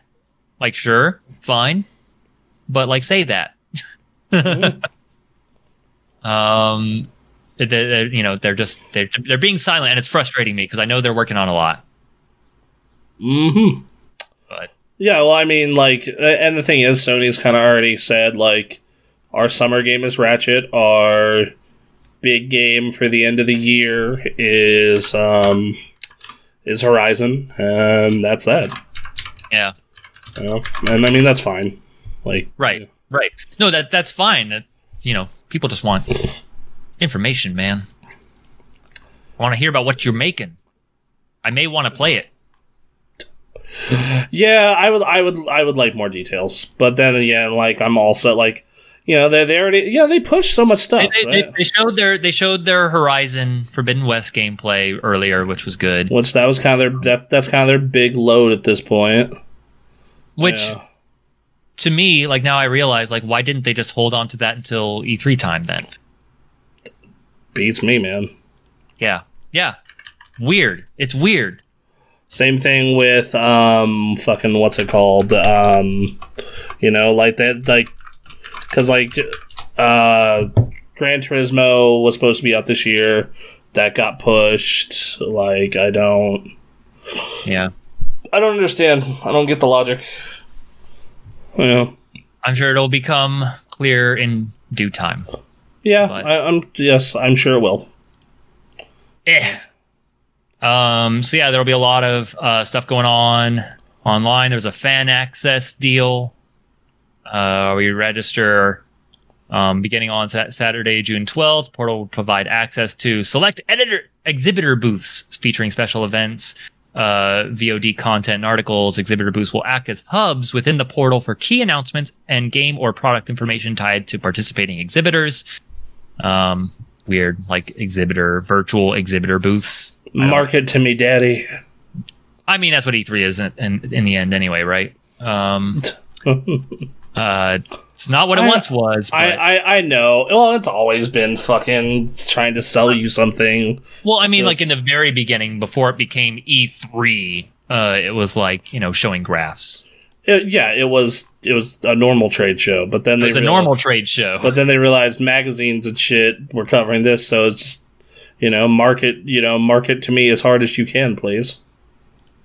It's the funny thing about the video game industry is that, like, we love video games so much, and we're so tied into video games that, like, they're like, oh wow, this is an opportunity to market, and then, like, people buy so hard into it that all of a sudden now there's pressure, and it's become like a negative for like developers and publishers. Like, shit, we gotta make shit. Oh my god, what have we gotten ourselves into?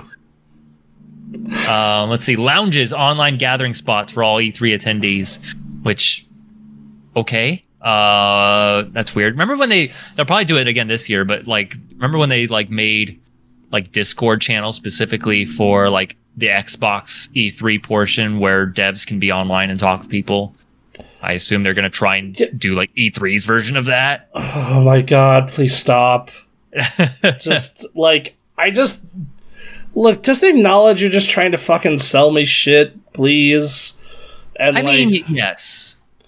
Just respect, like, you know, I love Nintendo because they just acknowledge, look, we're here to sell you shit. I appreciate the more dev side of, like, this is a specific moment in time. Like, all you people sending me messages on Twitter about the game I can't talk about that I'm ignoring. Here's a weekend where I will jump on a Discord channel and talk with you selectively about some of that stuff.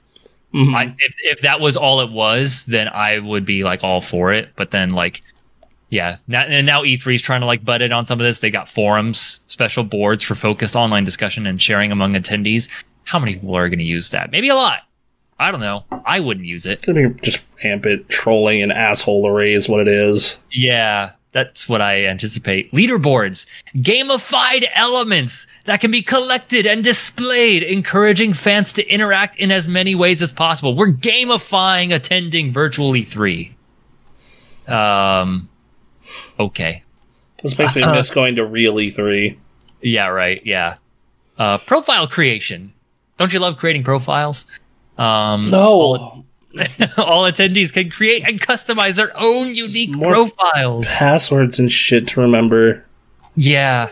Oh, but you get to choose your icon. You can put Arthas as your icon. It's cool. What a privilege.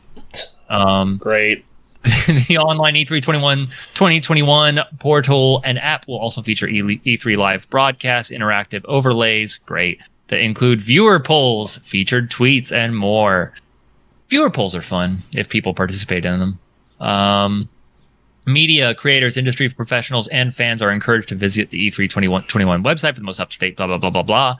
Primary hubs to watch them. Here's links. And then about E3, about ESA. They're kind of garbage. Yeah, E3's coming. We're going to be... I don't know. What are you doing Saturday? I have to do stuff in the afternoon. Playing WoW. Right. The thing is, like, Ubisoft's huge. No, I don't. I always skip the Ubisoft show, even when we recorded on it. Like, look, Microsoft, Nintendo, Sony, Square. That's who I care about. Otherwise, I can catch you later. Square, I hold on the same level as Ubisoft. Square, I'm a little more interested in and has a little more oomph to it. But it's more interesting, and then, like, honestly, the run that Capcom's been on, I kind of am interested in. Right, the Capcom bit. Capcom just been dunking on fools this entire time. Yeah, like Capcom is now all of a sudden like on that second tier level. Right, like just how many bomb ass hits can you put out in a row? Right. And, you know, maybe they've been working on some fighting stuff. I don't know. Yeah, yeah. Because, I mean, look, since 2017, we've gotten Resident Evil 2, Resident Evil 7, Resident Evil 8, DMC 5, Monster Hunter World, Monster Hunter Rise. That is a hell of a lineup, boy. They've been killing it, and it would be really cool to see. God, imagine if they used their crazy face tech that they've been using for Street Fighter. Yeah. Yeah, right? It'd be some Uncanny Valley shit. Lord. What does Guile's hair look like in that world? I'm just trying to imagine it. Yeah.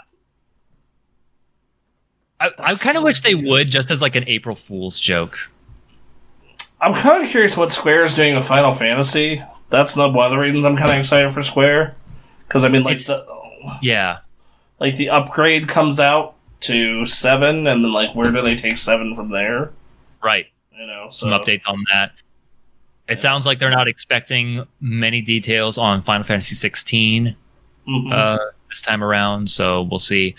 Final Fantasy's been working on Endwalker. They kind of did their own event for that, so I don't know how much they're going to talk about here. Final Fantasy 16, whatever the new Dragon Quest thing is. I'm sure a little bit of Endwalker stuff, but not a whole lot. All seem like the likely candidates. Yeah. So yeah, we'll see. That's an interesting one. Yeah, Ubisoft has always been like, they have games, like not not necessarily to the level of some of the other ones, but they certainly have games to talk about. It's always just interesting to me if they've learned their lesson in regards to presenters. No. Never learned that lesson. Just so you could watch the train wreck continue. Aisha Tyler, fucking Kennedy, like, always the worst.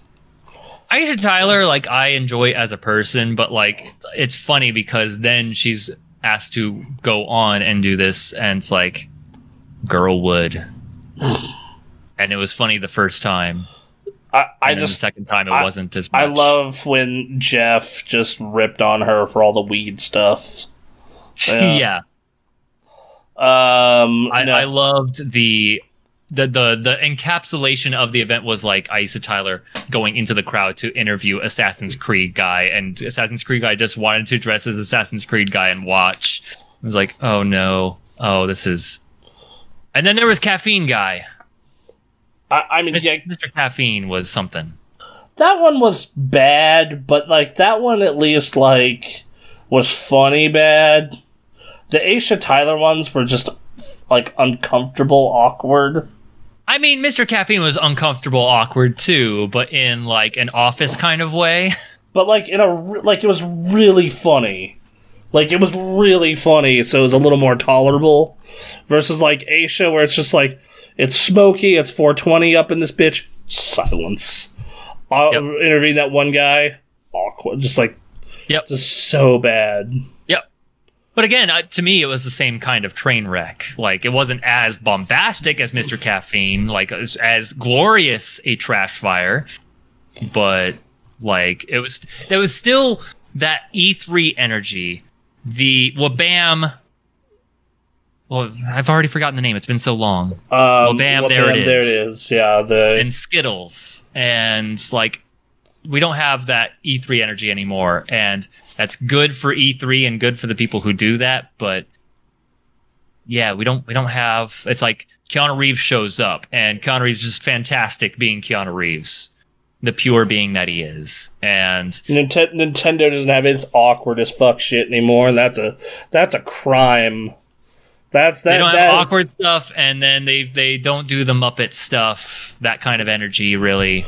Yeah. That's positive energy though. Like I mean, like no, I love that energy. Yeah, that's great. Like I'm talking about like fucking, bringing out DJ Ravi drums and like fucking all that shit. Miyamoto trying to show off the Wiimote, and it's like that's all because of all your damn phones. I mean, it was, but it was. No, you're right. It's just it still doesn't make it not awkward. Like if you go like dig up really old Nintendo E3,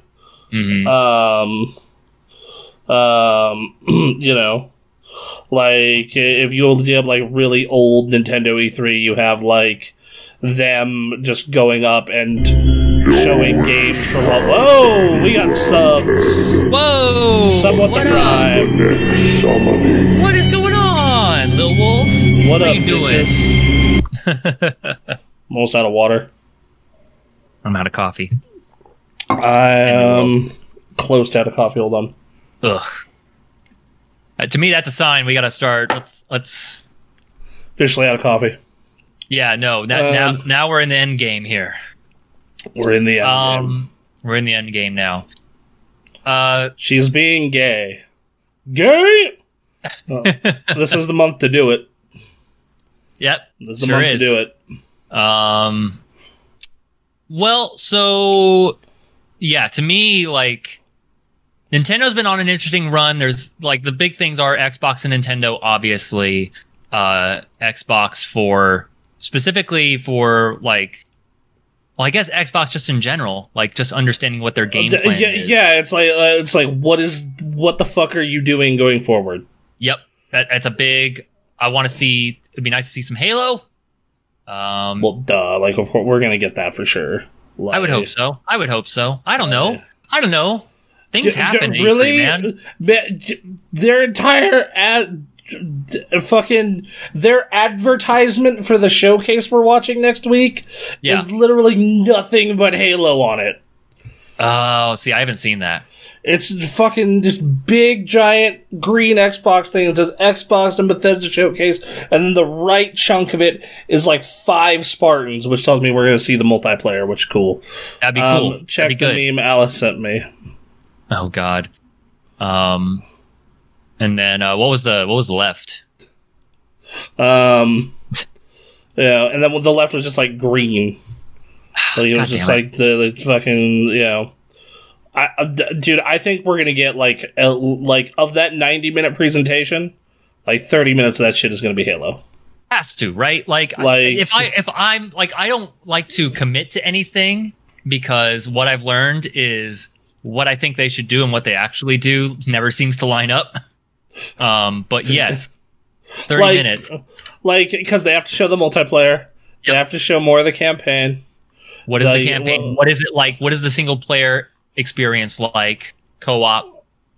Yeah, like they have just so much shit to show. Show off that grappling hook. You know, thank you. Always gotta show off that. Like, oh, let me see if I can find the image. Yeah, hold on. So here it is. So okay, so the bottom half of it very much looks like they're going to show up Starfield. Mm-hmm. So I'm going to post. I'll just pull the file up on the stream. Hold on. Add source. Media file. Lil Wolf wants you to describe the meme. All right. There you go, everybody. Boom. We're going to be on about 15 to 20 minutes prior to talk pre-show, of course. Yes. So I was wrong. The left side is showing like 2002, 3, 4. So they're going to be talking about their history. Mm-hmm. And then the bottom half definitely looks like Starfield. Yep. And then the top half is Halo. Do you think the rumor is true and we're getting Starfield this year? This year? That's what the current rumor is going around. I'm going to say no. No? No? If I wanted to be positive, which I do, it is Bethesda has been keeping crazy quiet because they fucked up Fallout 76 and like they fucked up a couple other things, and it's like, all right, we are in regroup mode. We have to figure this out. We've sold ourselves to Microsoft. We need to get our shit under control, and they've been sitting quietly. When did they announce Starfield? Yeah, how many years was that? Because, like, you know, like,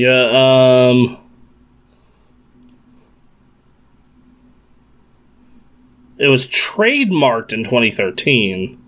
Okay, it was announced in 2018. Wow. So but all they had to show in 2018 was like a teaser trailer. Yeah, basically. So it was, and then they didn't say anything 2019. 2020, yeah. So I mean, now would be a good time to show a rough, like, look at it, like a trailer. Like, do we get the like big gameplay, you know, moment? Like that would be nice. So, okay. What is that game described as? Like a Western RPG exploring planets in outer space.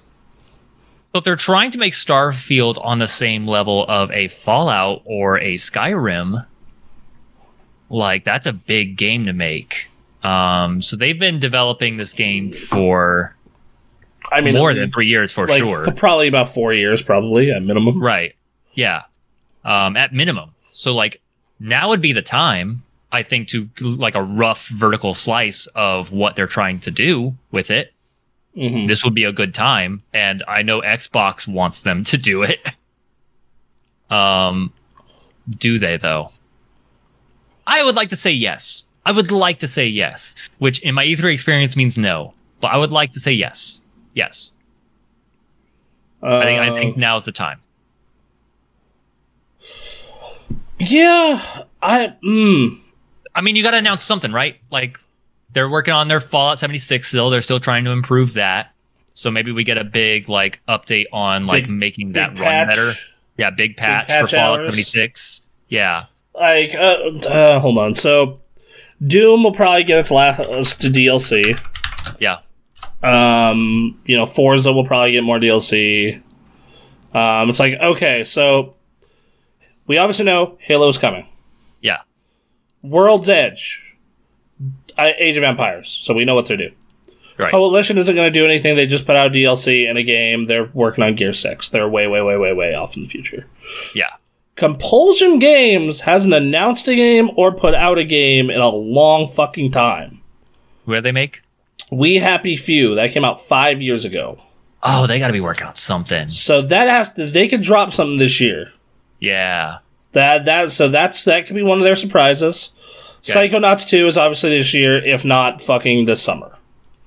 Like, if not that day. If not that day, right? Yep. The Initiative is working on Perfect Dark. When was the Initiative formed? See,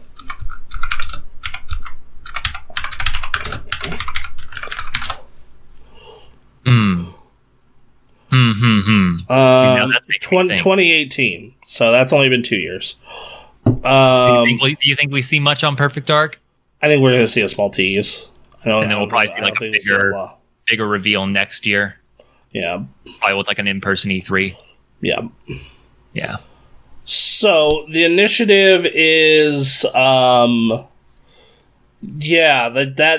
think this is gonna be the year where they do like the 1-2 minute trailer for the gameplay trailer next year. Okay. And Exile's working on State of Decay 3. They're the Wasteland people, sorry. Doing this video. Ninja Theory Hellblade could be this year. Sure. It's been 4 years. They've already shown a lengthy trailer and a tech trailer. Been a while. It's been a bit. Hellblade 2 could be the next one. Yeah. Yep. Right. Their indie studios are their indie studios. We don't know yet. Yeah. Obsidian, too far out. Fable, too far out. Rare, too far out. Turn 10, I could see a new Forza next year. And Undead Labs, I could see State of Decay next year. But yeah, so I think that their big gun for this year is a Starfield gameplay demo, a Halo Infinite everything, and then a Psychonauts 2 and a Hellblade. Okay. I think that's gonna be their big guns, and I think the Halo Starfield combo is a good call. Space. Exactly. Also, what Stephanie sent me is it's really cool and inclusive that they made poppers for Italian people, and it's a very, very tiny jar of tomato sauce, tomato and basil. Great. That smells good. Probably does. Yeah. I mean, I'm Italian, so we obviously love tomato sauce. Italian food is my favorite kind of food. Is it really? Even the fake Italian, like pizza. I mean, that is technically Italian food, just not the American kind that you eat. Right, exactly. Yeah. No, I eat a lot of pasta. Lots and lots of pasta. I like a good pasta. You're right. I like good pasta. I like a good chicken parm. Yes, chicken parm's fantastic. Both very good. Yep. Italian's king of the savory. It's very good. There's a lot of good Italian food out there. Yep. Also, really good desserts. Do you ever have Gelato Boy? No, I haven't had Italian desserts. Dude, you gotta. Next time you're in Reno during the Italian festival, get some gelato. It is so good. When's the Italian festival there? Usually October. Really? Okay. Yeah. That pretty much, which is great because it's during my birthday. Right. Usually. Yeah. Yeah. I don't know if there's enough Italians in Seattle to have the Seattle Italian Festival. I was going to say I had not heard about it as much as I've heard of like Hot August Nights and Street Vibrations and the Red Cook-Off. Reno has an Italian festival every year. Okay. Damn. Anyway, where did they hold it? Downtown. Oh wow. Yeah, they straight up never noticed. Cut off downtown for like 2 days. Yep. Damn. Yeah. No. Having a solid this is the Xbox thing. This is Halo Infinite. This is what we're leading with. Like that is a good play. And then Starfield being like there are expectations regarding Fallout and Elder Scrolls, and they need to get those right. Starfield, they've been working on for a good long while. That's the brand new thing that could potentially win a bunch of people over. Like, that's a good thing to go with if it's ready. Yeah, absolutely. Absolutely. So, yeah, and then the rest, fill it. Go. We'll see what happens. Do you think we probably won't see anything of Fable? Or teasers at best. Yeah, because we already got one teaser from Fable. Yeah, like I think a longer teaser and Rare. Fable. I think we might see some Sea of Thieves DLC. Yeah, I think a we're little gonna thing of that. I think we're gonna see some big third-party Game Pass announcement similar to the Destiny. I want to see some Game Pass talk. Like that's what I'm really interested in. Going forward, we will have all Square Enix games day one on Game Pass. Oh, something crazy. Something nuts. Like, they have the money, and they seem committed to doing crazy shit, so... Yep. Well, yeah. So, we'll see. And then, Bethesda's going to be a real interesting one. That whole conference is going to be really crazy. And then... Or maybe not. Who knows? But that's definitely the most interesting thing. And then Nintendo, you got rumors going around that are, leading people one direction or another. The same rumor that we keep hearing that we've been hearing for years. Time. Yes. Which I was on the Nintendo Pals podcast. You should go listen to them sometime. Yes, you should. This particularly the episode I'm on, if you really want to. Because I talked about how I think the concept of a Switch Pro is fucking stupid. Okay. So, like, there are only two things I can really want to improve on a Switch in a way that would be anything meaningful. Otherwise, it is like the first one being, holy shit, that thing's battery life is garbage.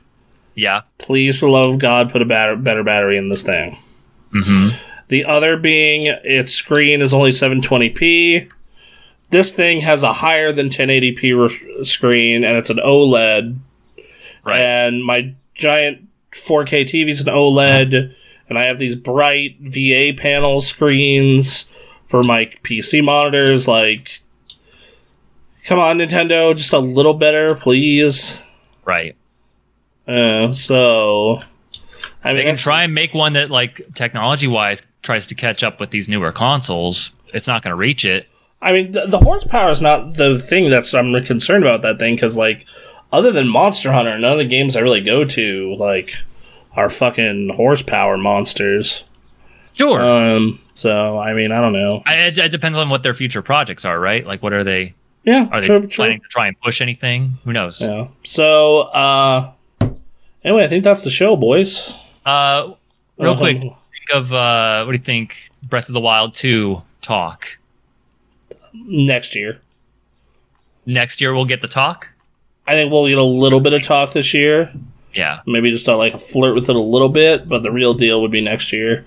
I think they're gonna really double down on Pokemon Diamond. I think they're gonna really.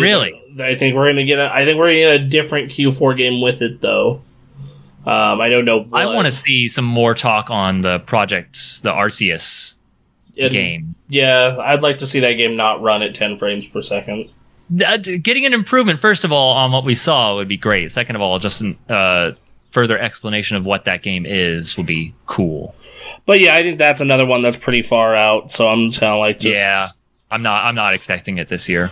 Yeah, like so. I'm very pessimistic about this year's E3. Like I think that there's just not enough to go around. The fact we are talking like this entire time up until this point, we were not sure. Like the people who are usually responsible for the leaks are like, man, no one has said anything about the C3. Your microphone cut out.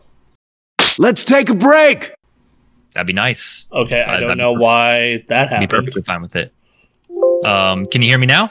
Yeah, everything was working except the audio for you for some reason. Weird.